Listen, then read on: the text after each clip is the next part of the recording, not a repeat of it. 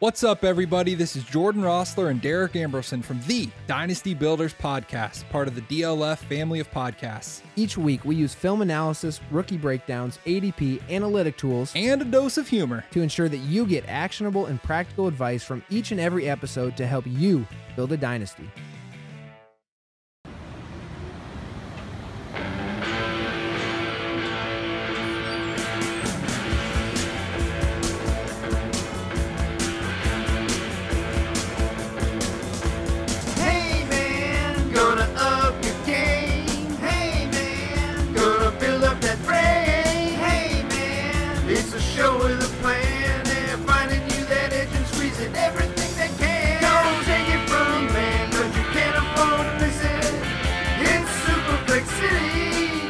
You are now entering Superflex City. Population, all the QBs, all the Superflex content, and all of you Superflexers. Superflex finally has a home all its own, and the city never sleeps. Superflexperts, Super Flexible, the Superflex Super Show, and much, much more, all under one city skyline, means you never have to leave Superflex City. Every ounce of Superflex advice, theory, speculation, and strategy on the planet lives right here.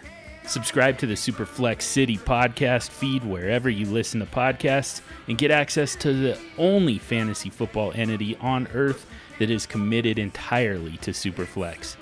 Let the Superflex Authority be your tour guide as you explore these city streets. Welcome to Superflex City.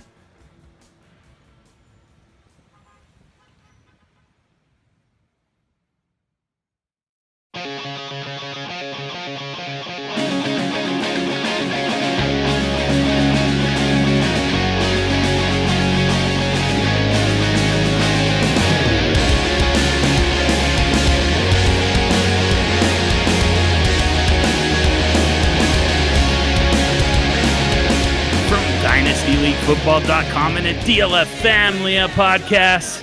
That's Dr. Mildcat and Meatloaf Wildcat, Brian Haar. Oh, dude, I like that. I know, right? Dr. Jekyll, Mr. Hyde. We'll see which one we get. A lot. Yeah, well, it's been a while, so you might get a little taste of both tonight. Oh, I would gladly take it. Always appreciate the Mildcat, but a little Meatloaf Wildcat in our lives is never a bad thing. Yeah, well, just don't insult Justin Herbert tonight, okay? That's it. He's got the jersey. yeah. Saquon is still. He might have taken a step back, but he's still on the protected list. And that's the second most famous Rocky in Philadelphia, Rocky Petrella. I just want to say this. Despite what you may have heard or what I may say on this podcast, I do love Superflex, and I don't hate quarterbacks. Just had to get that out there, Sean. So you say. Just because it's your maiden voyage, you don't have to. You don't have to stroke us, Rock. It's fine. And it's me. It's me. It's that old SFD, and this is the Superflex Super Show. We get Dr. Mildcat, Meatloaf Wildcat. We get him back. It's been a minute with Brian Haar. And we get a maiden voyage with the junkie himself, the Rock, the great one, the people's champ, Rocky Petrella. That's me. I'm happy to be here, John. Thanks for having me on. Hell yeah. Good to finally get you on, Rock. And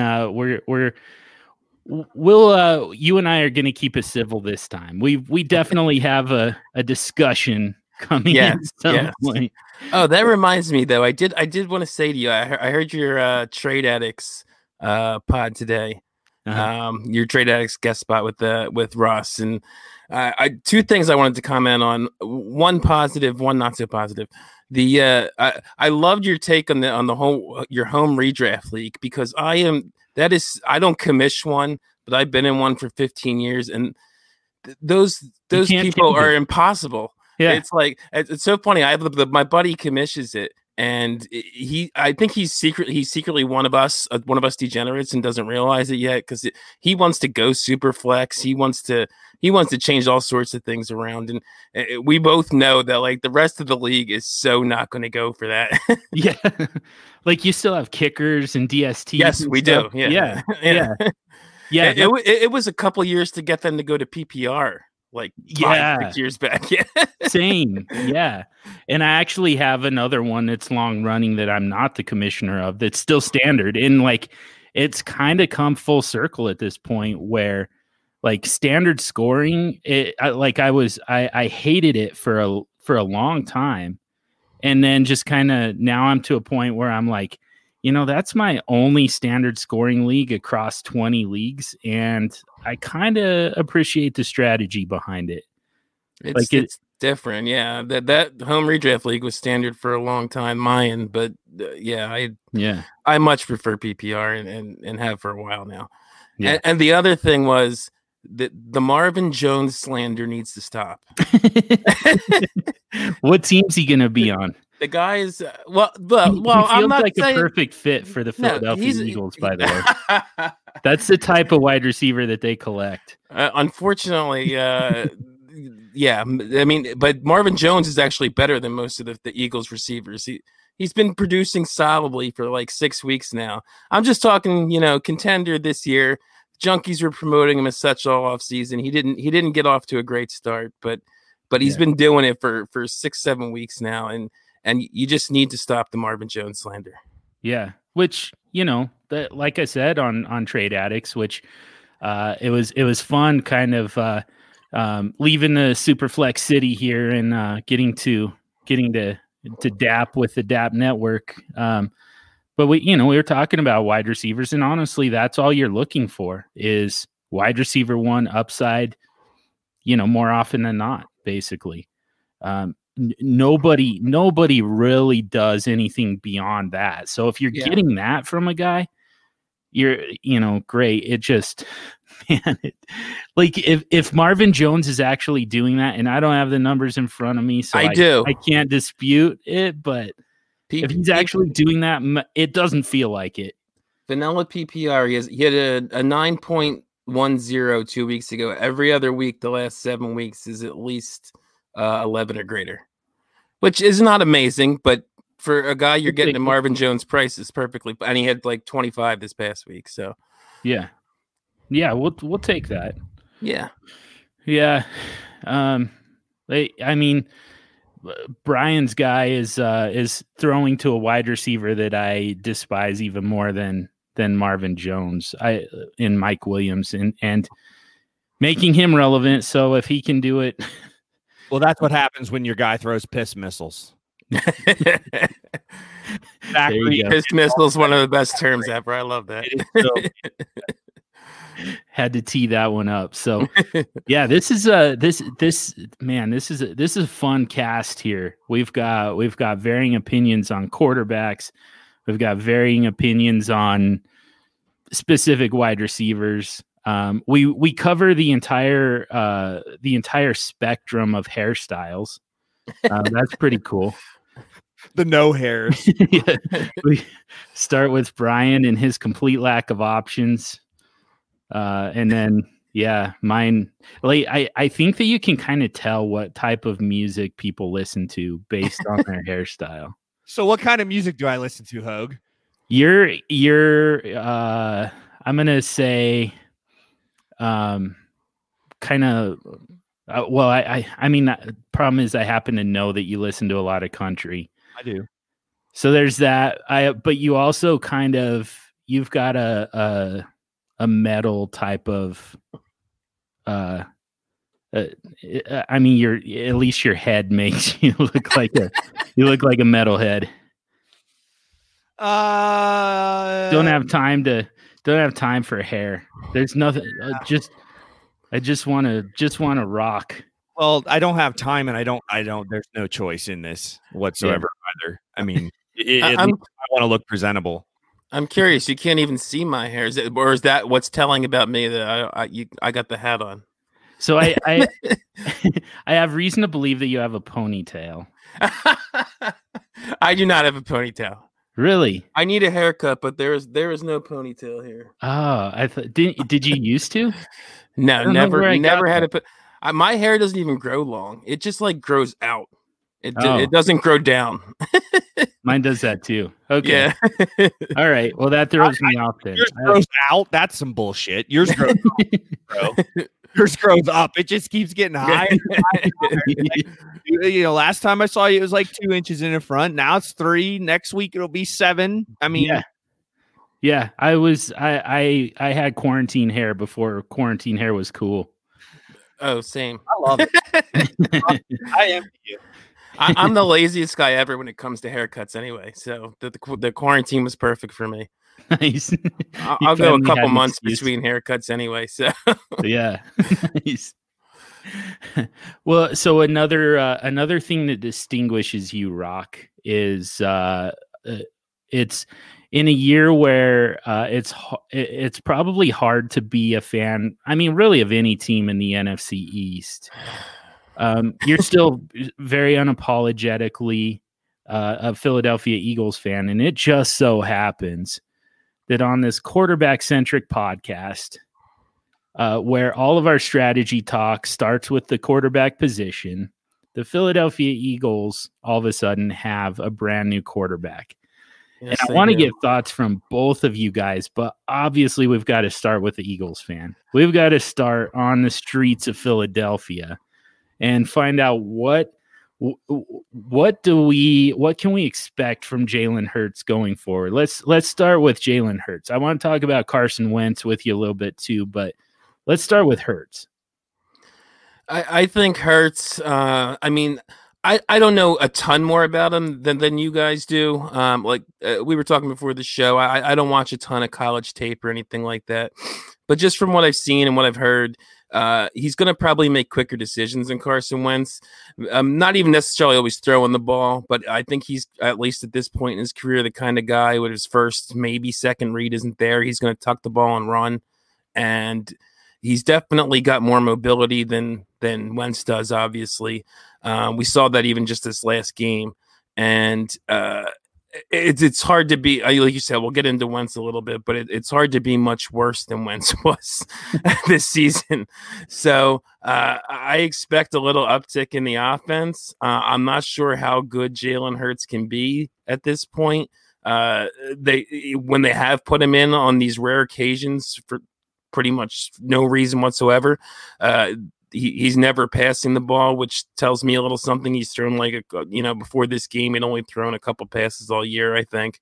So I don't expect a ton from Hurts, especially this week against the Saints defense. But I do expect an improvement, which I guess would mean a little uptick for some of the guys there. Maybe a Goddard or hopefully Rager. This guy I was high on coming into the season, and a little disappointed with him so far. But what do you guys think of Hurts? Yeah, Brian, you're our you and Dynasty Madman. You're kind of our Devy guys here in the city. So you've probably seen more of Jalen Hurts than Rocky and I combined at this point. What are we looking at? I mean, I've heard mobility is kind of the superpower. I mean, what type of mobility are we looking for? Kind of like Kyler Murray, more Lamar Jackson, maybe even like a Josh Allen type. I would say the third is more in line there. I mean, the thing about Jalen Hurts is I think he's going to be a lot better of a thrower than people anticipate. Like the dude can throw the football, and the thing that he does well is he extends plays. So he's not necessarily. I think in college he was a tuck and run guy. Obviously in the National Football League, I don't think that goes over quite as well if you're not super shifty like a Lamar Jackson or like a Kyler Murray. But I think like the Josh Allen type where, he's going to run. He's going to be a threat to run, especially down around the goal line and in the red zone. And then he'll use his legs to extend plays and keep his eyes downfield. We saw him do that already this past week, on the touchdown throw that he had. And I forget who he went to. Greg Ward. Was it Ward? Okay. Yeah. So, but you kind of saw a little bit of that where he kind of was moving around inside the pocket, extending, getting away from defenders and then being able to throw a strike to Ward in the end zone. So, I think his mobility will create opportunities for this offense. I think we all need to temper expectations, kind of like what Rock said. Like, I'm not sure, if you're plugging him into your lineup in the fantasy playoffs, I'm not sure that that's a great move, especially if you have other options. Having said that, if he enters the offseason or non-point scoring season with the idea in his mind that, look, I have an opportunity to potentially be the starting quarterback of the Philadelphia Eagles next season, and they give him that opportunity and they give him all of those reps, I'm definitely interested to see what the kid can do, coming into next season with a full off season preparing as a starter or a potential starter. I don't think he anticipated, it was Carson Wentz's job entering this season. There were no first team reps for Hurts there, or if they were gadget type stuff. There were no first team reps from a, you're going to play the whole game standpoint by any means. So, I think I'm excited about it. I don't know that we should expect him to be,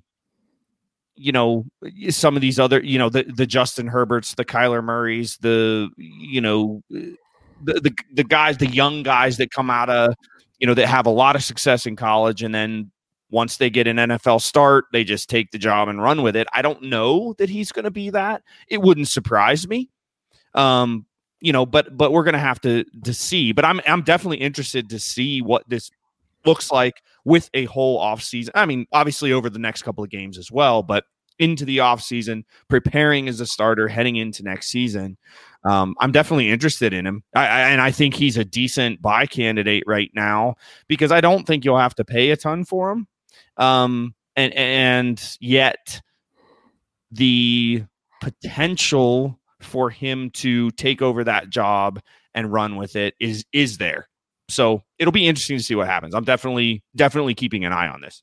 I actually earlier today made a trade for, you'll like this, John. I made a trade for Hurts because I am in the playoffs, number 1 or number 2 seed, and I only have 2 QBs, and they are Mahomes and Carson Wentz.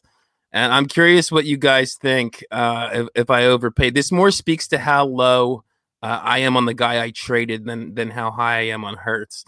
And also the scoring in this league is ridiculous for quarterbacks. It's even more so than a normal Superflex league. There's depending on length of touchdown, you can get 10 points for passing touchdown. It's ridiculous. You need to have 2 quarterbacks. It's almost like a 2 quarterback league. If you don't have 2 quarterbacks, if you're not starting a quarterback in the Superflex, you're really screwed in this league. So I had Wentz, so I traded for Hurts, and I gave up OBJ. For Hurts. Wow. And again, that speaks a lot to how low to me, OBJ is basically a wide receiver 3 at this point. Yeah. I mean, well, for one thing, we know the type of value a quarterback can have, especially when, I've got him and you need him. So that's part of the quarterback extreme strategy is just the fact that why I knew you'd like this. Yeah. It's not a move I usually make either, but the scoring in this league led me to it. Yeah. And, I mean, and this is the next thing that I wanted to ask you about, but it looks like this is the beginning of, at least a couple years of Jalen Hurts as the starting quarterback in Philadelphia. I'm curious what you think there. And, we can come back to this question in a second, but I'm going to go ahead and put it out there now just for your consideration. But I am curious, what what do the Eagles need to see? What does Doug Peterson need to see from Jalen Hurts in the remaining games of this 2020 season to feel totally comfortable just kind of moving on to him? Like, is that a given, or is it does he still need to earn that starting job going into 2021? So I'm curious about that, but I'm also, like, it feels like a steep price, doesn't it, Har? Like Beckham for a first time starting quarterback, but I don't know, it's not horrible. Yeah, I mean, name value, it does sound like a steep price. Having said that, I mean, do you feel confident in Odell Beckham Jr. as a wide receiver 2 even at this point? I'm with Rock. Like, I really don't know that I do. I mean, I'm hopeful that he can come back, and actually I'm hopeful that he gets the hell out of Cleveland. That'd be nice for everybody's sake, because Baker is a different quarterback when Odell's not in there. So, I want him to leave Cleveland. I want him to go somewhere where, he can thrive, and where, where the Browns can continue what they've done over the last couple of games, because they've looked like a completely different team since he went out with an injury. So, but yeah, I mean, you look, this is one of my things, right? I mean, you have to give good players to get good players. If you think Jalen Hurts is going to be a good player and you're hedging your bets on that, then you got to give a good player up. I have no issues at all with this deal, and especially in Superflex, where we know that quarterbacks do have inflated value. Rock. But you look, you got a price that you felt pretty comfortable with. You don't think Beckham's a wide receiver 3, or you think his upside is is a wide receiver 3 at this point, and you just got a starting NFL quarterback for that. So, like, why not? I mean, that's I think the price is fine based on the way that you feel about those two players. I don't have any issue with that at all. I really don't. And the upside with Hurts is tremendous. If he hits with the weaponry that they have, that with some of the weapons that they're built, the young core, right? The Jalen Reagors, the Miles Sanders, if they use him. I'm a Penn State guy. I have to get fired up about that. Of course. But if they, and they're going to commit to rebuilding that offensive line, they have to. So as they rebuild that offensive line, they have these younger weapons that, at the skill positions, they start building this team around Jalen Hurts and his strengths, kind of like the Ravens did with Lamar Jackson. I don't think it'll be that severe. But yeah, I mean, if they commit to this, I mean, the upside is there. It's definitely there. Now, John, you asked, what does he have to do? What does he have to show in the next several weeks here? For me, what he has to do and what he has to show is he has to show the ability to not screw it up. Exactly. I agree totally with what Brian said. To not lose games. If he game manages over the next 5 weeks, or what week are we? We're in week 14. So over the next 4 weeks. I was never good at math. Which is why I don't like analytics. It is a tough one. I love analytics. I love analytics people telling me what analytics stuff means. No. But yeah, I mean, I think he needs to show, look, you tell me to go out there and protect the ball, make the easy throws, put it where it needs to be on those easy throws, and manage the game. That's what you're going to ask of him over the next 4 games. If he does that and he doesn't beat the team. Yeah. Because that's the thing, right? I mean, Carson Wentz, the whole reason he got benched is because his play. And look, it's not all Carson Wentz here either. That offensive line is a mess, and some of the decision making. But a decent amount is Carson Wentz. I watch every game. He holds the ball way too long. Sure. I just didn't get to it yet. Part of the reason that they benched him is he's he is hurting the team. I mean, he is making bad decisions. He's making poor throws, and therefore the team is impacted by that. If they tell Jalen Hurts, hey, listen, just go out there and don't beat us. Like, give us a chance. Like, we have a half decent defense. Give these guys, your offensive playmakers, a chance to make plays, and just don't turn it over. Make a throw, make a half a dozen throws throughout the game that let us score some points and be done with it, right? I mean, I think that's what they're asking of him. And if he does that, he's going to get a chance to go into the offseason as the presumed starter in Philly for next season. And again, that prospect excites me. I'm excited about it.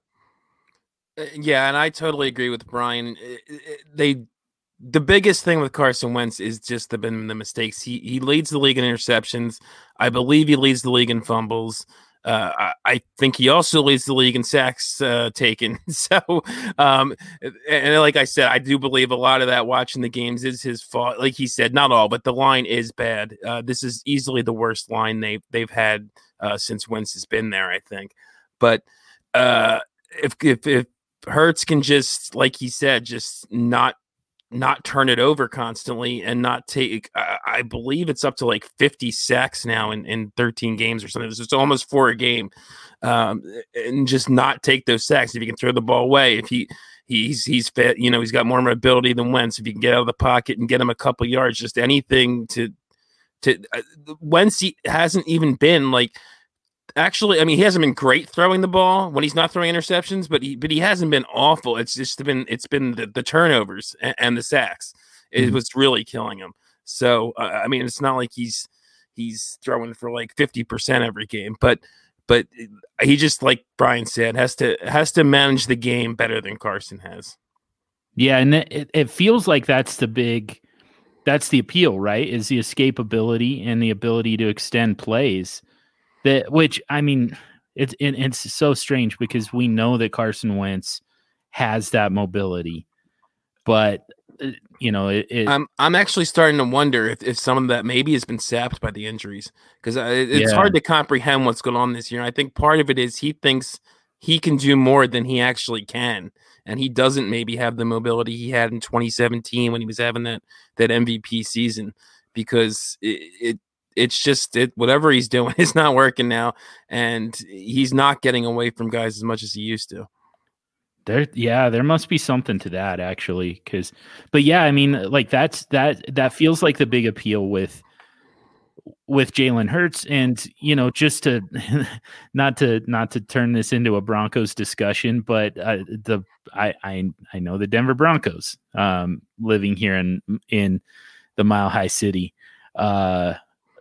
In 2019 we saw a ton of Joe Flacco, and this offensive line just looked absolutely terrible blocking for Joe Flacco. Nothing changed with the offensive line. Nothing changed except for the quarterback. You get Drew Lock in there, and again, there's escapability there, there's mobility, there's the ability to take off and run and gain positive yards, but more than anything, he just extends plays. And all of a sudden, Garrett Bowles just gets a huge contract extension. This is, all of a sudden, this is a great offensive line. And the only thing that's different is the quarterback. So, I mean, you can cover up a lot of blemishes across your entire offense when you've got a quarterback who can move. And I don't love trusting that for fantasy football for dynasty purposes.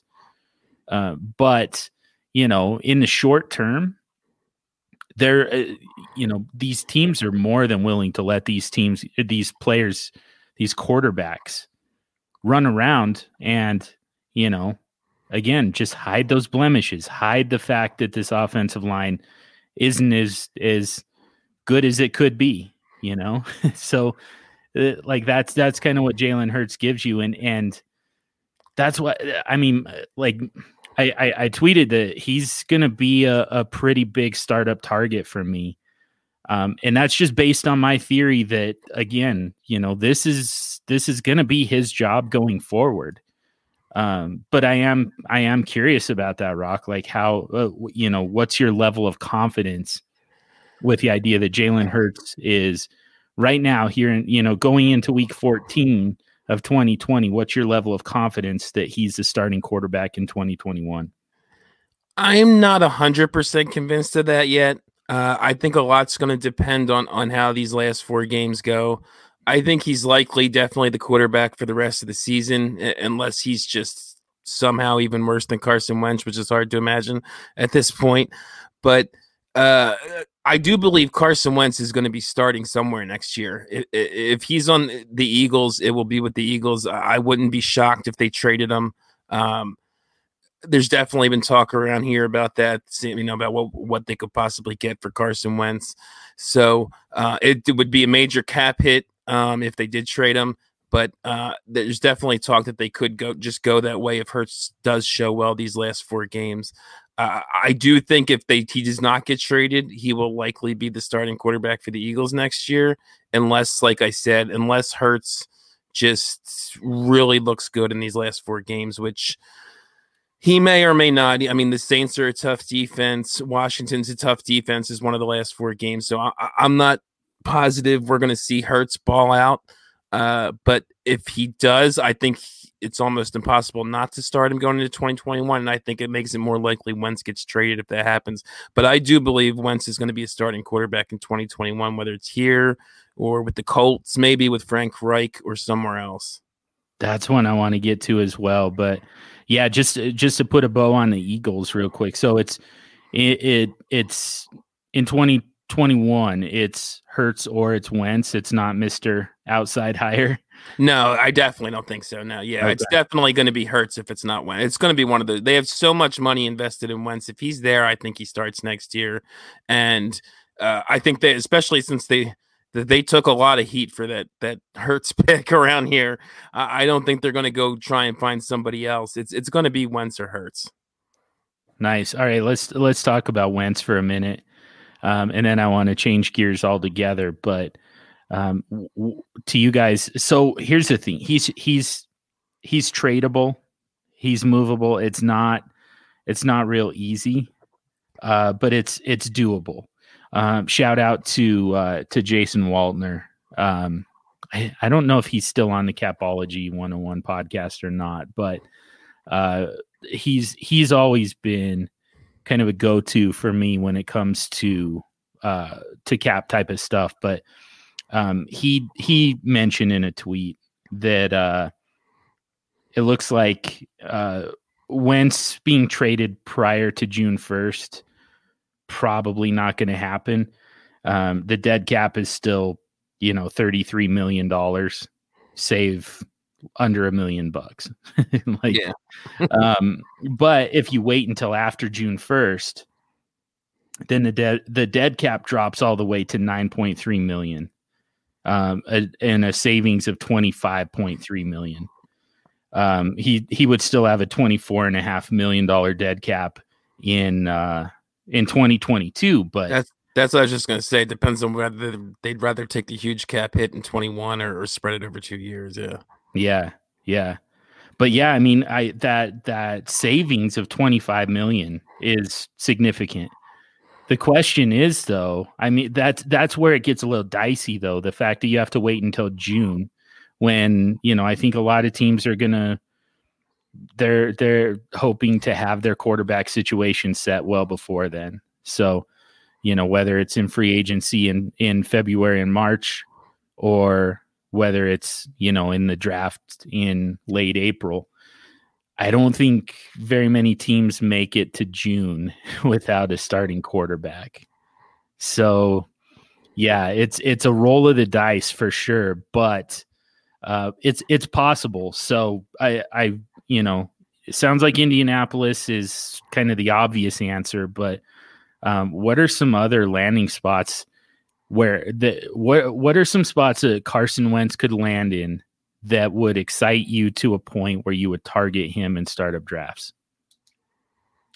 So let me cross off one of those places that continues to pop up in a lot of these conversations. He's not going to Pittsburgh. I don't know why every single time there's a quarterback that comes available that we think they're going to Pittsburgh.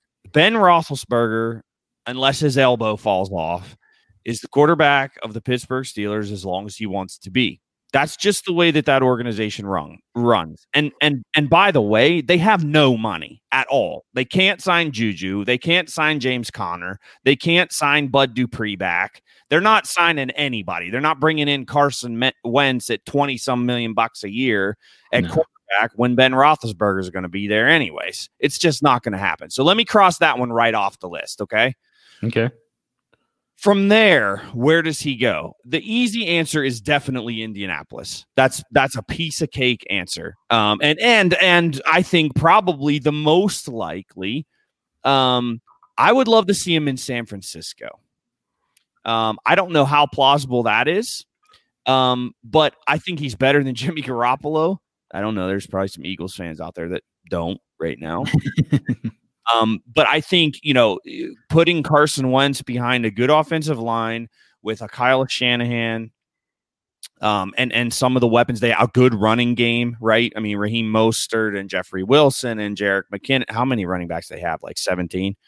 Tevin Coleman. I mean, they got running backs out the wazoo there, but their running game's decent. They've got young wide receivers. They've got George Kittle. And what does Carson Wentz love? He loves tight ends. That's hilarious. That'd be a fun one. But yeah, so for me, I mean, I think that would be a fun landing spot. Again, I have zero idea if that's realistic in terms of money, and in terms of what they would have to give to Philadelphia in return. But that's the one I think that sticks out to me outside of Indy. Indy to me is like flashing red lights to, that's where if he gets moved. So I think the most likely scenario is that he's a Philadelphia Eagle. I really do. But if they move him, I think Indy's one, maybe San Fran as another. Outside of that, I have no flipping idea. I was just trying to, I was trying to look over the teams who might. One that I don't know. Again, like Ryan said, I don't know how realistic this is from a cap perspective, but one I think might be pretty interesting is if Breeze retires, going to New Orleans. He's got a lot of good weapons there. He's got a great offensive mind in Sean Payton. Maybe he can fix what's broken in Carson Wentz. Much better offensive line than the Eagles.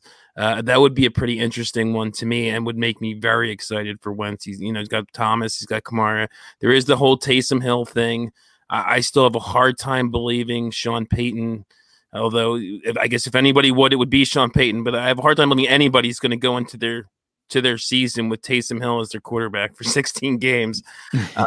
So that's one that would be pretty interesting to me, and would definitely get me excited for the possibilities of a Carson Wentz bounce back.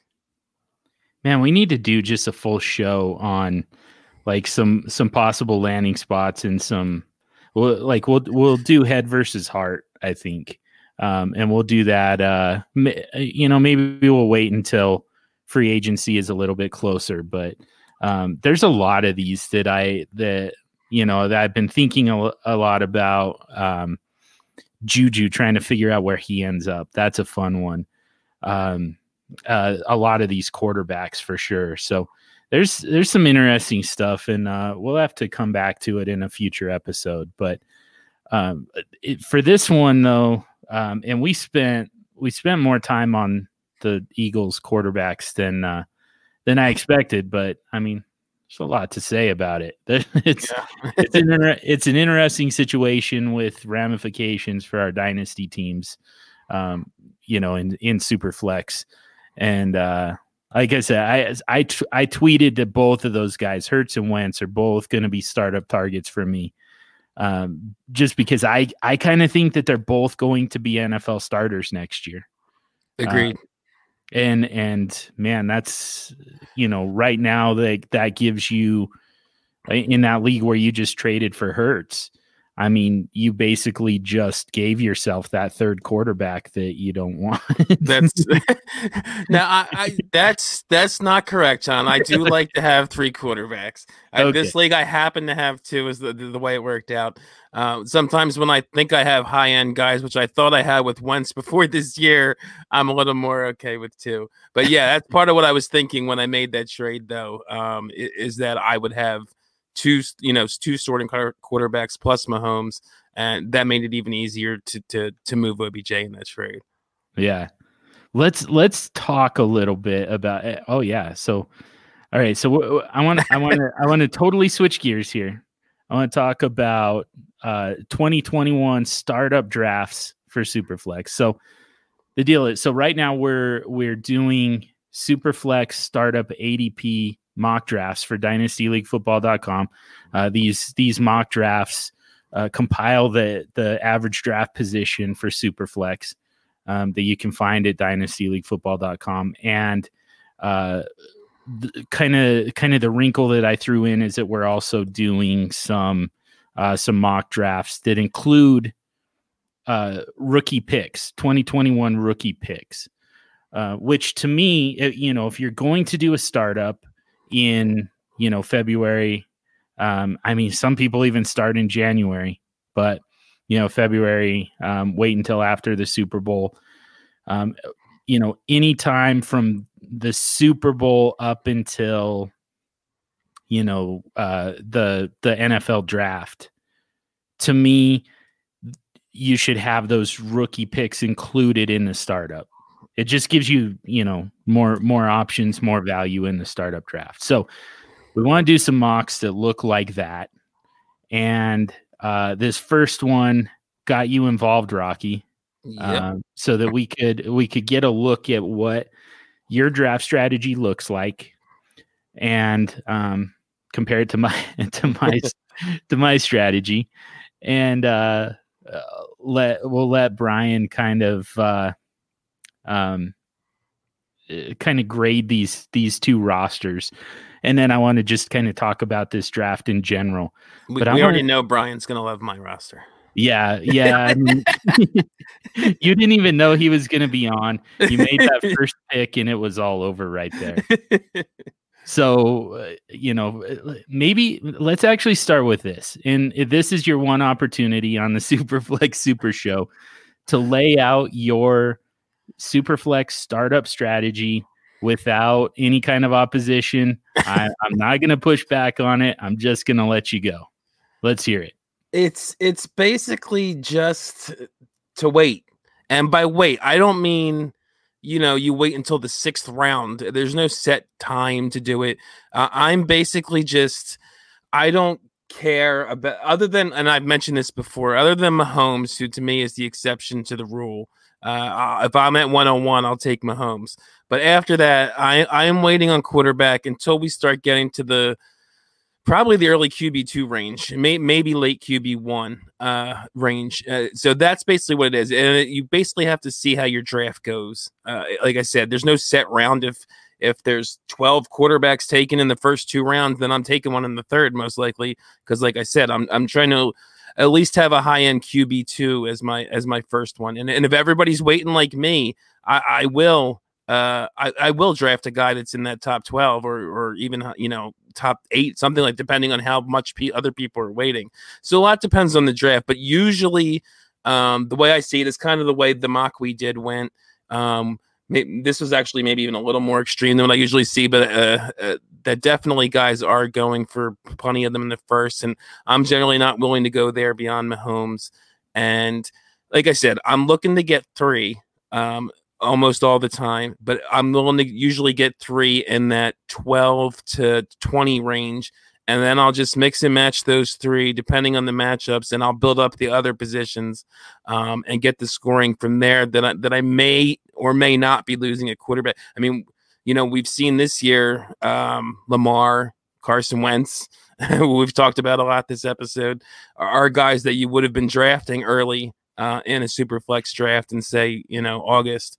So yeah, that's basically it. It's just wait, but But like I said, don't leave yourself with just, especially if you're waiting, don't leave yourself with just 2. Like I said, if somehow the draft goes in such a way that I end up with like I have the 1-on-1, I end up with a Mahomes and say another top 10 guy, I'm sometimes willing to just roll with those 2 since I know I'm starting them every week, barring injury. And I only need another quarterback for 2 other weeks anyway. But usually I'm going 3. I'm waiting until that 12 to 20 range, and the round just depends on how the draft goes. So, and obviously, of course, my strategy is quarterback extreme, quarterback early, quarterback often. And, kind of what we're seeing in these mock drafts so far at this point. And I think that what's happening is quarterback feels more volatile than ever. We went into the season feeling like there was kind of we had reached and gone beyond the saturation point at quarterback. Every NFL team was set at quarterback, and there wasn't really room for quarterback turnover anywhere. And now, towards the end of the season, it's really kind of flipped. It's to a point where half of the NFL looks like it's set at quarterback, and the other half there's probably going to be quite a bit of movement. So, what I think is going to happen, because in these mock drafts, we're seeing a lot of quarterbacks going early, as many as 9 or 10 quarterbacks going in the first round of these startup mocks. This one in particular, we only had 7, but that's compared to, the way startups have looked in the past. 7's a lot. And then another 4 in the second round. So and you say only 7, but it was 7 of the first 9, which to me is like blows my mind. Yeah. Yeah. and that's kind of been the norm across all of these mock drafts so far. So, what I kind of think that, if my strategy and your strategy are opposite extremes, I don't think there's going to be room for anything in the middle. Mm-hmm. It's one or the other, I think. And that's just, that's the way you're going to have to plan on these startups going. You're either going to get your safe quarterbacks early on, or you're going to wait and you're going to be pulling from guys who they're going to be starters, but they're not going to be particularly safe in the long term. Tom Brady is a great example, a guy that you ended up with. So, it's kind of one or the other, I think. And to your point about the volatility, it's funny, like the way different people will look at it. I'm pretty sure you look at it as that means you want to get 2, 3, maybe even 4 of those safe top 12, 15 guys. Whereas the way I look at it, that's 16 opportunities for me to, especially outside of a startup, that's 16 opportunities for me to get a cheap quarterback that I can fill in and not have to pay too much for. It's kind of the way I look at it. So yeah. And then I'll worry about the next one in 2022. Yeah, and I think for me the thing too that maybe does it feel more volatile this year because of some of the injuries that we've dealt with at the quarterback position too? Like, does it? I mean, somewhat.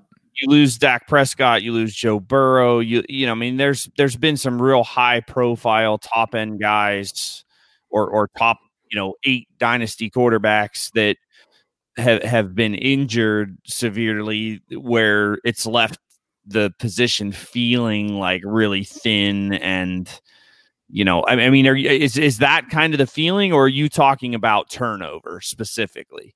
Yeah, I think turnover in general, and I think that there's some anticipatory movement here too. Just like some of these guys who have struggled, and all of a sudden Daniel Jones is starting to feel safe again. But for a lot of this season, Daniel Jones looked like his job was going to be in jeopardy. Drew Lock, it feels like his job is going to be in jeopardy. Jimmy Garoppolo's job is absolutely in jeopardy, if not a foregone conclusion that he's going to be out. Carson Wentz already got replaced. Gardner Minshew got replaced. And then, now we are looking at guys like Drew Brees, Phillip Rivers, Ben Roethlisberger. When do these guys retire? It feels like we're right up against that line for those three guys in particular. Tom Brady, I think you get another year pretty safely. And in a lot of cases where in the past it felt like, Tom Brady, you're going to get him for one more year. That's, that's not good enough in Dynasty Superflex. That's not a safe enough proposition. Now we're feeling like, the fact that we know we're getting Tom Brady next year is more than we can say than, half of the quarterbacks in this league right now. So, I think that it is. I think it's more turnover than injury. I think that, people are still taking Dak Prescott in the first round. They haven't forgot about him. Joe Burrow is still going in the first round. Even though that was a horrific injury, people still seem to feel like he's as safe long-term as you can get, in the league right now. So it feels like the guys that they're really worried about are the ones who are likely to be on the move, whether it's retirement or just straight up getting replaced. We know that Sam Darnold is probably getting replaced by Trevor Lawrence, and people are kind of staying away from Sam Darnold right now. So, the fact that there's so many question marks lower in the quarterback at the quarterback position makes it feel like you've got to jump on it fast and get these guys who are going to have a job next year. So, I'm guessing anyways that's kind of what's going on. But I am curious, Brian. I know you haven't had a ton of time to look this over, but I wonder if you do have any takeaways so far from this. I absolutely do. I have a couple.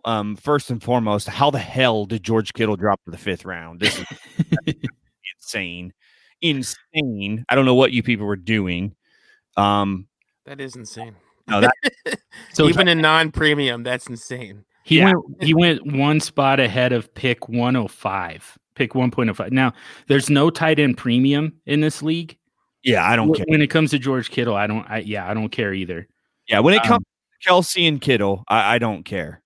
Those guys are. I'm trying to look at like you're taking Antonio Gibson over George Kittle. Screw you. That's ridiculous. Yeah. What are you going to get? Seriously, what are you going to get at 105 or at 104 even? That's better than George Kittle. Yeah, and that was a full round. Yeah, I just don't. Yeah. Even James Robinson, and God bless James Robinson. Like he's winning people fantasy championships this year, and he's played unbelievabably well.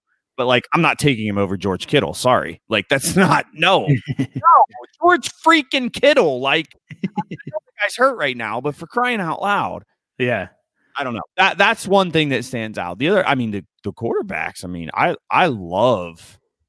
I love some of the places at the quarterback. Justin Herbert at the 102 gives me a chubby. You like that, even though that means that in order to get him, you're going to have to trade up in your startup? So, if I'm being true to myself, my dynasty quarterback rankings that I put out on Twitter, I had Herbert 2. I had Mahomes 1, Herbert 2. Okay. Murray 3, Watson 4, Wilson 5, Prescott 6, and Josh Allen 7, and that's a tier break. Mahomes is in a tier of his own, but that 2 through 7, those guys, that's a tier for me. I wouldn't add anything to any of those guys to get to any other one of those guys. So when you're talking about trading up to get him, I'd rather trade up to the 107 and land whichever one of those guys is left. Right. Yeah. Sit in the 103 through the 107 and take, whichever one's left. But I have no issue with Herbert going 2. I really don't. Yeah. So I'm And John, I'm just curious. I wanted to ask you guys about this because I threw this out in a group chat, and I'm curious your take on it. Is the Trevor Lawrence line? Because 101 is in the draft. It went QB 9 in the group chat. I threw it out in.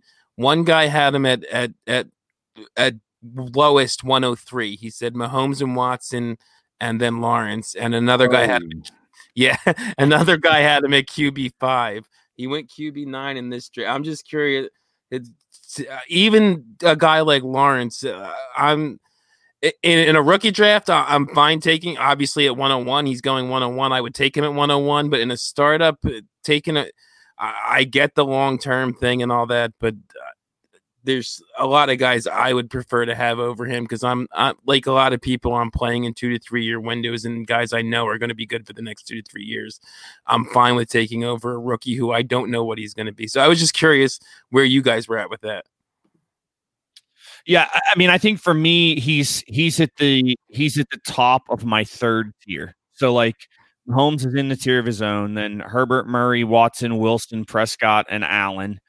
And then he would probably slot in there around the QB 8 just because he hasn't done it yet. If he's ripping the league apart by mid-season next year, then he's obviously going to be in that next year with those guys where, I'd be happy to have any of them.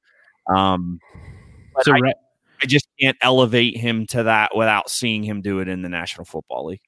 I've never elevated a player like that outside of Saquon Barkley in positional rankings. But yeah, he's that kind of prospect at the quarterback position, though.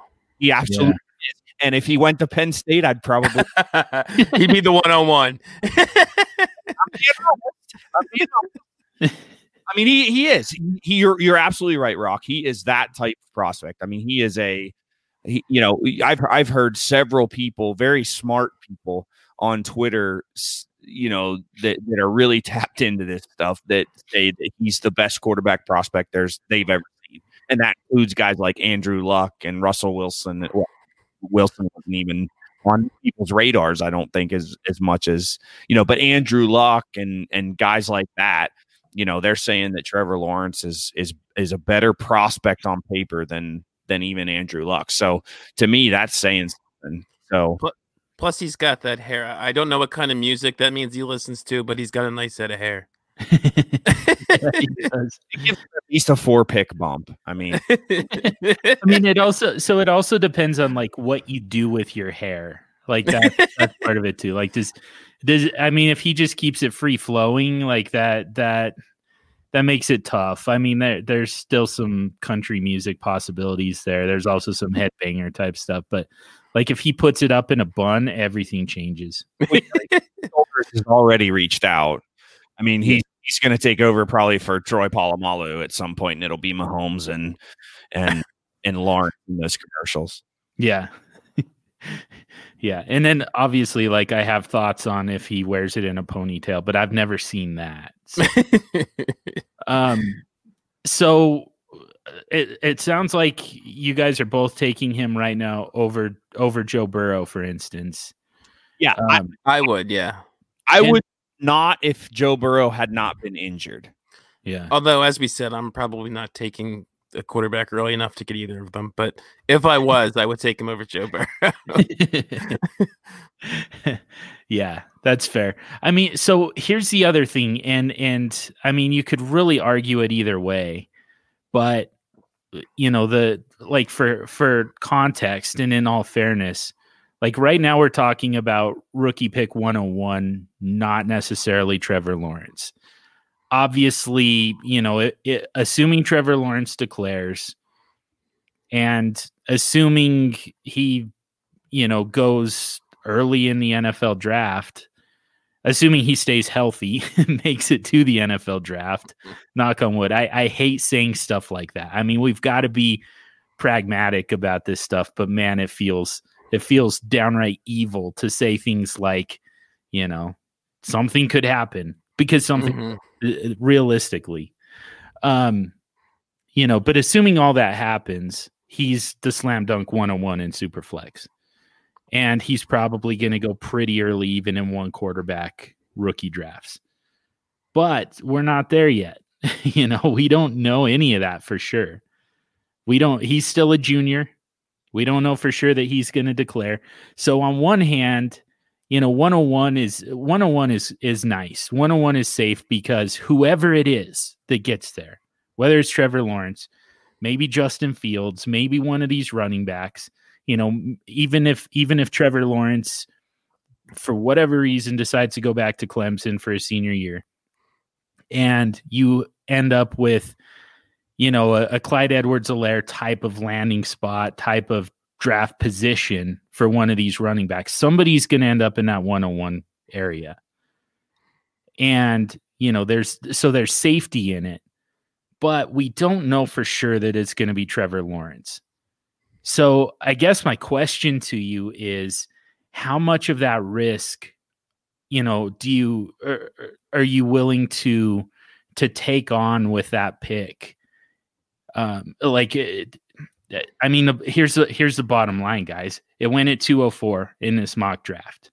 It went ahead of Michael Thomas. It went ahead of Josh Allen. It went ahead of Nick Chubb. Went ahead of Justin Jefferson. Is that the type of risk that you're willing to take for the possibility, even though it's a likely possibility, the possibility of getting Trevor Lawrence? I'm not. I'm definitely more of a show me something. I always prefer the proven guys over the rookie picks. We had talked about this a little bit in DM, John. That I think they're overvalued. Everyone always seems to take them before I'm willing to take them, because I'm always in a startup, especially playing win now. So I want the guys that I know what they can do. I mean, even if it is Trevor Lawrence, we don't know for sure that he's, the next Andrew Luck or the next Pat Mahomes or the next Justin Herbert. There's no guarantee of anything. So I'd rather have my, to appease Brian, Saquon Barkley, or if we're going quarterbacks, Russell Wilson or Deshaun Watson, guys I know what they're capable of and what they've shown at this level. I mean, for all we know, Trevor Lawrence could come in and be Sam Darnold. I mean, I don't think that's going to happen, and a lot of us still like Sam Darnold, but he's not giving you much for 3 years. So, so that's where I'm at. I'm always going to prefer proven guys over the rookie picks. There's a point I will take them at, but it's almost always after the point 80% of the league will take them at. Yeah, and I think for me, it's positional. So like a lot of those guys that you just named, John, all of the guys that you just named are not quarterbacks. So it's I'm not like, when I'm trying to figure out where I'm going to slot him in a startup, I'm slotting him in to where does he land in relation to other quarterbacks? Where would I feel more confident in him over another quarterback that's on the board? Because here's the thing. So hang on, let me look at this. So the quarterback, so Burrow went at 202, and then the 101 went at 204. Mm-hmm. Josh Allen went at 207. Tua went at 212, and then Aaron Rodgers at 306. So like, I would not have taken him over Josh Allen currently. Okay. Yeah. And that's the way I would look at it. Now, where would I take Josh Allen though? Like, would I take Josh Allen before Michael Thomas? Yes, I would have. Mm-hmm. Would I have taken Josh Allen over Josh Jacobs and AJ Brown and, Justin Jefferson? Yes, I would have. So like, if for me, when I'm trying to evaluate where to slot him in there, I'm putting him, okay, where do I like to get my quarterbacks? Where is he in comparison to the other quarterbacks? And when would I take this other guy that is like one slot ahead of him, right? So, does that make sense, or am I sounding like I'm talking? No, it makes sense to me. And go ahead. And to me, this is kind of the exercise. This is kind of what we wanted to do is, just kind of reorganize this a little bit in a way that, strategically makes more sense. And to me, that's what you're doing. So keep it up. Keep going with it. So the other, I mean, it's easy to look at these potential rookie quarterbacks if they declare against the rookie class of this year, right? So like for me, I don't know if I want to say this out loud. Just do it. I would take the 101 or the 102, assuming that those quarterbacks are coming out, both of them, over Tua Tagovailoa. Okay. And here's the thing about that. Like, just a little, I mean, so for me with Tua, like, I think Tua is going to be a star I think Tua is going to be a guy that wins a ton of National Football League games. From a fantasy perspective, I'm not sure he's going to be what we want him to be. Yeah. I'm with you, Brian, by the way. We actually talked about this a little on Junkies last week too, for right now, do we even know for sure Tua is good? Like, I know we all think he is, and just like the way we all think Trevor Lawrence is going to be good and all that, but he hasn't shown us anything yet. I'm big on showing me. Maybe that's a fault of mine. Maybe I need to get more ahead of the curve and not wait for someone to show me something. But I need to see a little something before I elevate them. And it's kind of ironic to say when we're talking about Trevor Lawrence and Justin Fields, who haven't shown anything at the NFL level as well. But there's no reason. I think Lawrence is a better prospect than Tua was coming out. So there's no reason to elevate Tua over Lawrence, and Fields is right there with Tua as a prospect, if not higher as well. So why would I elevate, like you're saying, why would I elevate Tua over either of those two prospects when he hasn't done anything to show me that he's any better at the NFL level than we can expect them to be? So Rock, let me get a little, just kind of a sidebar here, but let me get just a little bit of added context from you. So we know that, quarterback, not a priority for you in the startup draft. You still end up with quarterbacks, but you're not going super early. You're kind of waiting for the, it sounds like like the third or fourth tier, depending on how you organize your tiers. But so it sounds like that's kind of your overall strategy in the startup. To me, that kind of, that maybe makes them a little bit higher priority in a rookie draft. If you fade them in the startup, it feels like, the rookie draft is kind of where you're trying to get quarterbacks. I'm wondering if that is the case for you. Yeah, I'm glad you asked that, because that is definitely kind of part of my whole philosophy is basically I don't want to pay a lot for quarterbacks, which I feel like taking them over certain guys in a startup is paying a lot. Taking them over other rookies to me is not necessarily. Because of what I've been saying, this whole discussion here is that we don't know what the rookies are going to give. We all love these guys coming out. Everyone, when Clyde Edwards-Helaire went to Kansas City, elevated him to the 101 or thereabouts, depending on Superflex or non-Superflex. And I am fine. To me, I'm spending one first rounder on a quarterback. I am fine spending one first rounder on a quarterback, even if that first rounder is 101 or 102 or 103. That's fine by me. To me, that's not paying an exorbitant price to get me a quarterback. So that's definitely part of the way I look at it. Is that yes, I will get quarterbacks in the rookie draft, and I guess sort of to your point when you're talking about Superflex. Because they hold value, I think longer than most other positions. it makes a lot of sense to take them in rookie drafts as well, because I can always trade that guy later, even if he's not performing well. A lot of these rookies, like I could maybe not now, but for a long time, like a guy I mentioned earlier, Sam Darnold, you could get at least one first round pick, so you could make up for the first round pick you spent on him, if you wanted to trade him later, even when he wasn't performing that great. So definitely, I'm definitely fine taking them in the rookie draft at pretty much any point in the first round.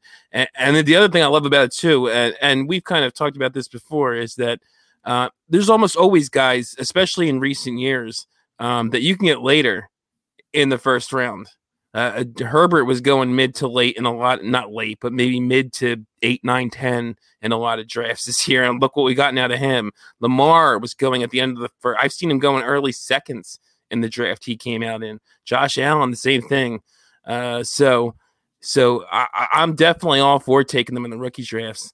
I'm basically generally trying to go quarterback or running back in most of my rookie picks. Because wide receiver is kind of so deep in general, and the last few years it's been deep in the draft. So, but yeah, you're spot on with that. That's definitely part of my philosophy. Plus, if you're going, running back and wide receiver heavy, early in your startup draft, I mean, it takes a pretty special player in the rookie draft to even crack your lineup. So, right. It makes sense, but.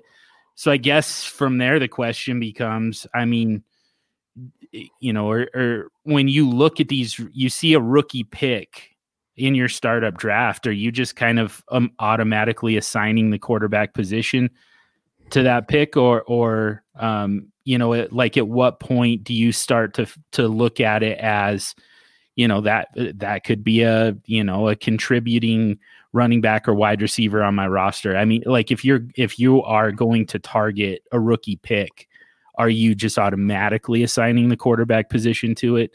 Or is there a point where it's not necessarily a quarterback and therefore it's worth my consideration?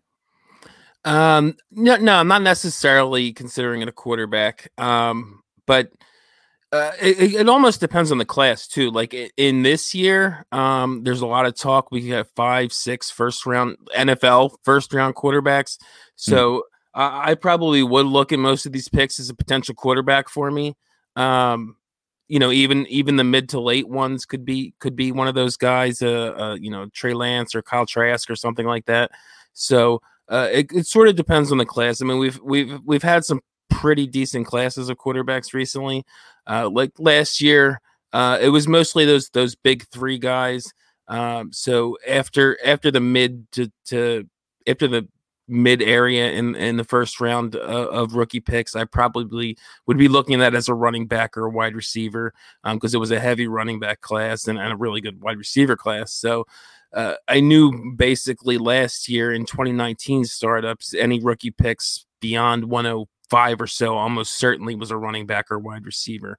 So it somewhat depends on the class, and like you said, I kind of try and keep up on the college guys somewhat, especially by the time I'm usually not doing startups in February. It's usually closer to the draft or after the draft anyway. So but if I do it before the draft, I generally already have an idea by February or March, kind of at least the first round prospects and what we're looking at in terms of quarterback, wide receiver, running back, tight end. So that kind of helps. I kind of almost will put not a specific name, but a few names to each kind of, general tier, the top 3 picks, the top 5 picks, 6 picks, things like that. Nice. Yeah. So, it does feel like 101, 102. You almost have to, you almost do have to consider those quarterbacks, even if that's, your general strategy isn't to necessarily target quarterbacks or any position with that pick. It just feels like that's kind of where this rookie class is headed, So yeah, and I think in most Superflex drafts, that 101 to 103 range, you're assuming at least 2 of those are quarterbacks. Yeah. Yeah, definitely. Especially if they're elite prospects, right? I mean, for me, I think when I'm looking at rookie drafts, I'm looking at tiers of like in the sense of who has the potential to be elite, right? So like, yes, Rocky mentioned that like in a bunch of these drafts, we've had the Josh Allens, the Justin Herberts, the Lamar Jacksons, these guys who it's like, well, if everything goes well, they could potentially be, but like, nobody's looking at those guys coming into the draft saying, oh, this is an elite prospect who is going to succeed no matter what eventually because the talent is there, right? These are guys that like, it's like, oh, well, he had a good performance in the Senior Bowl. So, I mean, for crying out loud, people were saying about Josh Allen that he could not hit the broadside of a barn at 30 yards with a pass. So, I mean, so for me, like John, you were asking the question, okay, is it quarterback automatically? No, it's not quarterback automatically when there's still elite talent. So if you're evaluating these guys, right, you're evaluating these draft classes, there's X number of players in each draft class where you say that guy has the potential to be top 5 at the position that he plays. Yeah. When he comes in the National Football League, probably within 3 years. Yeah. Okay? I'm taking those guys first over everybody. Now, I'll prioritize quarterbacks in Superflex leagues. Yes. So if there's prospects that have the potential to be top 5 quarterbacks based on their talent and the college production and all of that, which both of these guys do, right? Lawrence and Fields both have that assessment, or at least that's how I assess them. That they both have that. After that, though, when you get into the Trey Lances, when you get into, now could Trey Lance be a quarterback one for the next decade in the league? Maybe. Yeah. But is he going to be top 5 in 3 years? I think it's not probable. And in that case, I'm not selecting him over a guy like Jamar Chase or a guy like, whatever your favorite running back is in the class. And it's Gainwell, baby, for me. So like I'm probably taking those guys who I also believe could be elite at their position in the league before I'm taking a quarterback. Now, once we move beyond those elite guys, then quarterback takes priority again. When we're throwing darts, I'm always going to prioritize quarterbacks in Superflex leagues. Totally. Well, let me ask you kind of the same question that I asked Rocky. I'm gonna phrase it a little bit differently. For him, I was able to be a little bit more specific because of his startup strategy. I think your strategy is probably a little bit closer to mine. Not necessarily extreme, but you're like you just said, you kind of default to quarterback in a startup draft. So when you look at these rookie picks in your startup draft, you see these picks available in your startup draft. Are you assigning a position to them based on, your current roster construction, your current need? If you have missed on, say you're at the end of the first round, kind of the way Rocky was, 9 quarterbacks, 10 quarterbacks went ahead of you. The value is not really at the quarterback position by the time it gets to you at 112. Yet Saquon Barkley and Devontae Adams just fell to you. 2 guys that I know that you're those are your guys. Sure. So now, that's the value, is to take those guys. But now, you're behind the 8 ball at quarterback. But you still see those rookie picks. 101 is probably going to fall to you at the end of the 3rd round, inexplicably. Are you looking at that as a potential quarterback so you can get on the board at quarterback, or are you still going to just view that more as, there's value in that pick, in that rookie pick, regardless of whether or not I need a quarterback? You're a bastard. You know that? Yes, I am.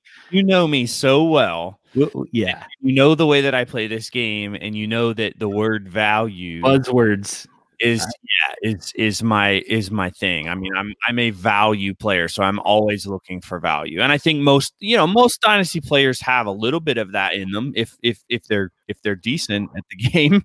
Right. They pay attention to value and where they can gain value. Here's what I'd say. Mhm. So I want to clarify too. So you're saying so that running back or wide receiver value drops to me, the two guys you mentioned, Adams and Barkley. So those drop to me at the end of the first round. Are you asking me if I'm considering you're not asking me if I'm considering the 101 there. You're asking me if I'm taking those guys there over a quarterback because I believe that I'll be able to get the 101 and put a quarterback and select a quarterback with that pick, correct? Later. Kind of, yeah. Actually, and let me actually reorganize this a little bit more, because 101's not going to make it to your third pick. Obviously, it's going at the, early in the second round. So let's change this up a little bit. So you already took Saquon Barkley and Devontae Adams at the 1-2 turn, because that's where the value was, and that's how you draft. That's your middle name. Yep. Yeah, you're right. I can't deny it. Meatloaf value Wildcat. That's his full government. So that's the way your draft started. Yep. Now we get to the end of the third round. It's coming back to you. And let's say 103 is still on the board. You also have, there's some very good running backs available. There's some very good wide receivers available. There's been another quarterback run, and the quarterbacks have really kind of dried up. Like, you're looking at guys like Derek Carr and Matt Ryan are kind of the guys that you would consider if you were going to go running or quarterback there. But 103 is also available. You could, are you going to consider 103 as a potential quarterback to get you on the board at the quarterback position? Or are you still just looking for who gives me the most value here? I'm probably still looking at the value, because the 103 to me is too late. I mean, those two guys to me are the clear 101 and 102 in this rookie class. And especially obviously in Superflex, not in 1 QB, but in Superflex. I mean, these two guys are far and ahead, far and above the other positional players. So no, I mean, if I'm looking at the 103, I'm not thinking, I can get my quarterback there. No, that pick's not going to get it done, in my opinion. So the choice becomes, do I like the positional player I'd get with the 103 better than a positional player that's available, a name that's already available? And where does the quarterback fall in that? Like, do I take Matt Ryan there? Do I take, first of all, that's kind of the quarterbacks that you mentioned as my QB1 makes me want to throw up in my mouth, if I'm being honest. So, yeah, I would probably begrudgingly go with the value play of the positional player at that point, and then hope like hell that one of those quarterbacks falls another round to me. Or the other option that I could do is I could take the 103 with the idea of I'm going to do whatever it takes to move the 103 to move up one spot or two spots and get one of those two quarterbacks. Yeah. Okay. But I would not be assigning the value of that pick to a quarterback. I definitely agree with Brian there too. I don't think you, especially because of what I said earlier too, that I would not want my QB1 to be the third rookie quarterback taken. So, because I don't even, like I said, I don't even like to bank on Trevor Lawrence being, the end all be all in a startup. So I would not be banking on the 103. Also, to make you feel a little better, not throw up in your mouth, Brian, in this mock, for Aaron Rodgers actually would have still been available at 301. So it wouldn't have been quite that bad. Yeah. In a normal draft, at least in this mock draft. I definitely fluffed this up to, create a little bit more drama. But yeah, in this hypothetical though, Rock, I mean, the quarterbacks available to you, just hypothetically, at the end of the third round, rather than the guys that you got, Carson Wentz and Tom Brady, Kirk Cousins. But I mean, just let's to be clear, I picked Carson Wentz before he was benched. Right. In this mock. Yeah. It was before the game was played on Sunday. But to be fair, we also saw the benching coming for weeks now. True, but as we talked about, he's a quarterback starting in 2021, I think. So yeah. And I agree with that. So yeah, I still think it's a reasonable pick. But let's just, hypothetically, let's say even some of those, third, fourth, whatever, maybe even fifth tier guys are off the board when it gets back to you at 312. Are you looking at quarterbacks? Are you going to consider somebody like Derek Carr or Matt Ryan, while the quarterbacks are still there? Or are you still looking value? No, I would, in that scenario, which I don't see play out very often, but in that scenario, I would take the quarterback because it is a scarce position. So, I mean, if I, especially because we're talking about, I'm picking at the 312, 401 turn. If that's what's available at 312, 401, what the hell is going to be available at 512, 601? And like I said, yeah, and I do like I said, a lot depends on how your draft goes. So I would definitely be taking at least one quarterback there if that happened, because I don't want to end up with, especially like I said, when I'm doing it this way and starting in that lower tier, I want 3. Yeah. The only way I'm willing to go 2 is if I'm getting 2 guys I consider elite or at least very, very, safe and low end QB1s. So yeah, even though it hurts my soul to not take the value there of maybe some great running back or wide receiver I really like at 312 or in the mock I think I went Kelsey at 312 because I'm a big elite tight end guy. I would take the quarterback if that scenario played out and people were just going nuts. Yeah, and I think that's why. I mean, for me, I think that's why I take because I just don't want to be in that situation where I end up getting trapped. Like I feel more confident in finding gems at other positions deeper and later in drafts than I do freaking quarterbacks. Like if you end up falling behind the 8 ball on the quarterbacks and Rock, I hear you. I want to acknowledge that I hear you in your saying, if you're going to wait, don't wait too long. Okay. Right. So I totally hear that. I think where I differ is I really do want a quarterback in that second tier. Like, so again, Mahomes in his own tier, but that next group of guys, that 2 through 7 group, I've got to get at least one of those guys or else I'm jittery as shit. You're right. That's where we differ because I'm totally fine not getting one of those guys. Like if Derek Carr is my QB2, no issue. Ryan Tannehill is my QB2, no issue. Like that's fine. Like I can live with that. I don't love it. I'd rather have 2 of those tier 2 guys or one and a real high tier 3 guy,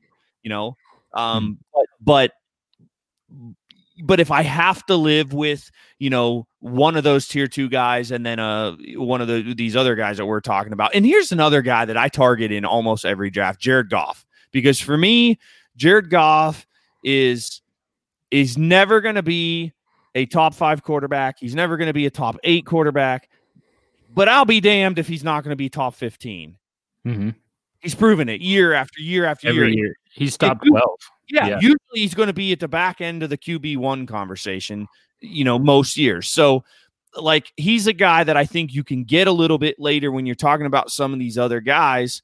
You can get him a little bit later, maybe as your quarterback too, and feel pretty good about that. And feel, I think he's locked in there in LA, at least for now. I mean, he signed that big contract last offseason. So, I mean, I think he's going to be there for the next couple of years at least. And I feel pretty confident in him personally, but yeah, I'd get antsy with the quarterbacks. Mhm. So I say that I would make the value play. And when I sit here, I heard Rocky start talking there, and I'm sitting here thinking about it, and my palms are getting sweaty, and I'm like, shit, never mind. I'll take You're like even Rocky wouldn't make the value play. Whatever. At least I have somebody to start. And I think a lot of this all comes down to with this whole QB debate we're having is risk tolerance. Sure. Like, especially like in the way this mock went, that it's not quite the dire situation that John laid out. I'm willing to. I only took one quarterback in my first 4 picks. I'm willing to risk that someone I'm okay with at least is there at the 5-6 turn. And I'm also okay with the idea that I might be taking a guy that's only got 2 years or 1 year, and then I have to replace them. Whereas a lot of guys like you guys might not be. You don't want that. So a lot of this just comes down to how willing are you to, what's your risk tolerance? Yeah, exactly. And I think that's a pretty important point. And that's why I like to lay out these like worst case scenario hypotheticals, even though it like you said, it's not going to happen. It still could. And, the fact that we're seeing all of a sudden, 9-10 quarterbacks going in the first round, like that does kind of signal that Superflex players, if you get the right mix of them, you could end up with some massive quarterback runs that kind of leave you in a bad spot. And, I like to, to kind of turn up the temperature on you analysts and say, what is your risk tolerance? What's your strategy? What I would submit to you guys is that maybe those picks should be 103, 104. Pencil those in as your 2 quarterbacks, and then see what happens in the next 2 rounds. Maybe those quarterbacks that you are looking at are just too gross for everybody else. Maybe at that point, the quarterback runs are finally done, and Matt Ryan and Derek Carr make it all the way back to you. You get those 2 guys, and now those rookie picks become, the running backs that you could have potentially taken, in those previous 2 picks. Probably not quite as good, but I mean, you're looking at, Travis Etienne, Najee Harris probably right now. Not quite as good as the running backs who were available to you at those picks, but you got that insurance at quarterback. If the quarterback run continues, then you just target some rookie quarterbacks and Trey Lance and Wilson or Trask or whatever. Hope that at least one of those guys pans out, and you start to build up the quarterback position from there. But to me, like, that's the way that you can kind of mitigate the risk, and that's the beauty of having rookie picks available in the startup, is the fact that they are so malleable. They can kind of fit your roster construction the entire way through the draft. Yeah, and they won't lose, and they're only going to gain in value if you're doing it before the draft, obviously. And I think there's a really good point you made there too. Is that if it was the dire situation you laid out for me and Brian with the quarterbacks, if you really wanted to be risky, I mean, there's a very good chance that the very next couple guys might still be there in 2 rounds. Because if that many quarterbacks have gone off the board in the first 4 rounds, everybody at some point has to start making up the ground at running back and wide receiver and tight end. So you may not see more than like 1 quarterback taking the next couple rounds anyway. Yeah. At some point, those quarterback runs are going to shut down. Yeah, they have to. Like even for somebody like me, I like going quarterback extreme, but if everybody else is doing it, there's no longer an advantage for me to gain by going quarterback heavy. Everybody's going to have the quarterbacks that they need. So there isn't the market, there isn't the demand for my quarterbacks anymore. They don't have to trade for one of my quarterbacks. They've got everything that they need. Mm-hmm. So, and I've been in startups like that, and it looks like we're probably going to see a fair amount of that this non-point scoring season. So it's gonna make things interesting. And like I said, I like to help people kind of prepare for the possibility, even though it's not likely.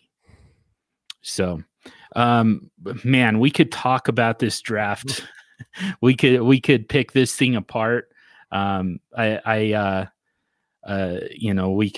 could, and at some point, Rock, we're going to have to bring you back and talk a little bit about roster construction. Mm-hmm. I think that our two rosters here are pretty interesting. I might even bring it back up, even when you're not here. I might have to still dissect these a little bit, but I think if I was looking at it before the show, and if I had your roster, I think I would be going nuts. But likewise, man, we made it an hour and a half without you offending me too much. I feel pretty good about my roster. As do I. Yeah, yours. I will say yours is not nearly as bad as I thought it would be. I think that. I think that you've got a very balanced roster that honestly I would feel very good taking that into the season. Which is generally what I shoot for. Yeah. I don't like balance, but if that's what you're into, Rocky's strategy is definitely going to get you there. So and there's definite value in that. But we've gone way long. We knew we would, but still, for you East Coasters, it's Brian Hart's birthday. Yeah. By the way, happy birthday, Brian. Oh, thank you. Happy birthday, Mild Wild. Yeah, happy birthday, Meatloaf Wildcat. Just turned 30 something. He could, and it's leave it at that. I'd leave it at that. 30 something. Well, I was gonna say, I mean, like you could, like there's a pretty big range just by looking at Brian. Like, so he's got a 5-year-old daughter. 3 going on 4. 3 going on 4. So we know that Brian's got to be at least 4 going on 5. Anywhere up to, I don't know, early 40s, I think is probably the oldest he could pull off. he's giving me the daggers. I can't change it. Roll with it. Kind of like my drafts. I just roll with it, you know. Yeah, just take what they give you. Let the draft come to you. Early 40s really isn't bad. That's meant to be a compliment. You could be much younger. You could pass as much younger. I'm sure you still get carded, I would imagine. Occasionally. Yeah. There you go. That's I'm wearing a hat. Yeah, exactly. And especially when you're wearing that Justin Herbert jersey now. Like you're definitely gonna look like a 10-year-old. I don't know what to say right now. Hey, I'm younger than both of you, so that's true. These guys both beat. So I am the baby in this group. Yeah. Yep. But yeah, happy birthday. Thank you. To my good friend. Yes. And another one of my newest and most favorite of friends. We've got a very love-hate relationship sometimes, Rock, but frenemies. Yes, exactly. We are the definition of that. But it was awesome to get to talk with you and especially to have this conversation with so much substance to it, without us having to really, get into the nuts and bolts of our respective strategies and our disagreements. So Right. yeah, we did good, man. An hour and a half. We weren't gonna. If we had done that, this might have been a 3-hour podcast. So Right. I would have left halfway through. This would be the new standard, Brian. Yeah. And that's coming, by the way. Nobody's going to listen to that entire thing. So nobody, I don't know. You probably might as well not listen to any of it if you're not going to listen to the whole thing. So there you go. We're going to be talking. I can't wait. It's going to be very self-indulgent, but we're still going to do it. Rock, thanks for being here. Thanks for joining us. Where can people find your work? Yeah, you can find me at the Dynasty Junkies podcast. It's basically available wherever you can get podcasts, Apple, Stitcher, all those places. You can follow the pod at Twitter account at Dynasty Junkies. We're on the DAP Network. Also, the same home as Brian's Trade Addicts podcast at @DUP_network. You can find me at Dynasty FF Addict. My DMs are always open if you have any questions or anything you want to ask me. I'm always available. So that's basically it. I do the podcast, and that's where you can find me. Beautiful. How are you going to celebrate? Okay, so tomorrow morning it's eggs and bacon. Wakey, eggs and bacon. Yeah, with whatever the hell my daughter wants to watch, because she wakes up and owns us all. She's still the boss of you. Yeah. Oh yeah, absolutely. We are getting some honey baked ham slices for lunch. We have a honey baked ham store closed, so we're getting that for lunch. We're gonna make some sandwiches. With tomato. I love tomato. And then for dinner, I don't know what we're doing in the middle of the day. I haven't, whatever my wife wants to do, we'll do. I don't really care. I get to spend time with my girls tomorrow, so that's heaven on earth for me. So, yeah, she said something about dinner. I think we're doing burgers and beer.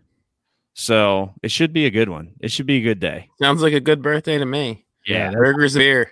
That's right. And there's some football and family. I don't know who the hell is playing, but there's some NFL football on. Who's playing tomorrow night? Rams and Patriots. There you go, Rams and Patriots. Not a real good game, but still, it's football. So, yeah. Super Bowl 54 rematch or 53 rematch. Yeah. We're one of those. Yeah, that's true. Battle of the punters. Yeah. Still, well, enjoy it, and just know that I'm going to do everything in my power to make sure there's some fireworks going off in Superflex City in your honor. Yes. So, awesome. Yeah. Awesome. Let's wrap it up there for the week, though. Subscribe to the podcast if you haven't already. Subscribe to the DLF family of podcasts, Mega Feed. Subscribe to Superflex City, where you can get access to the Super Show, Super Flexible, Super Flexperts, and every other Superflex podcast that has been and will ever be created.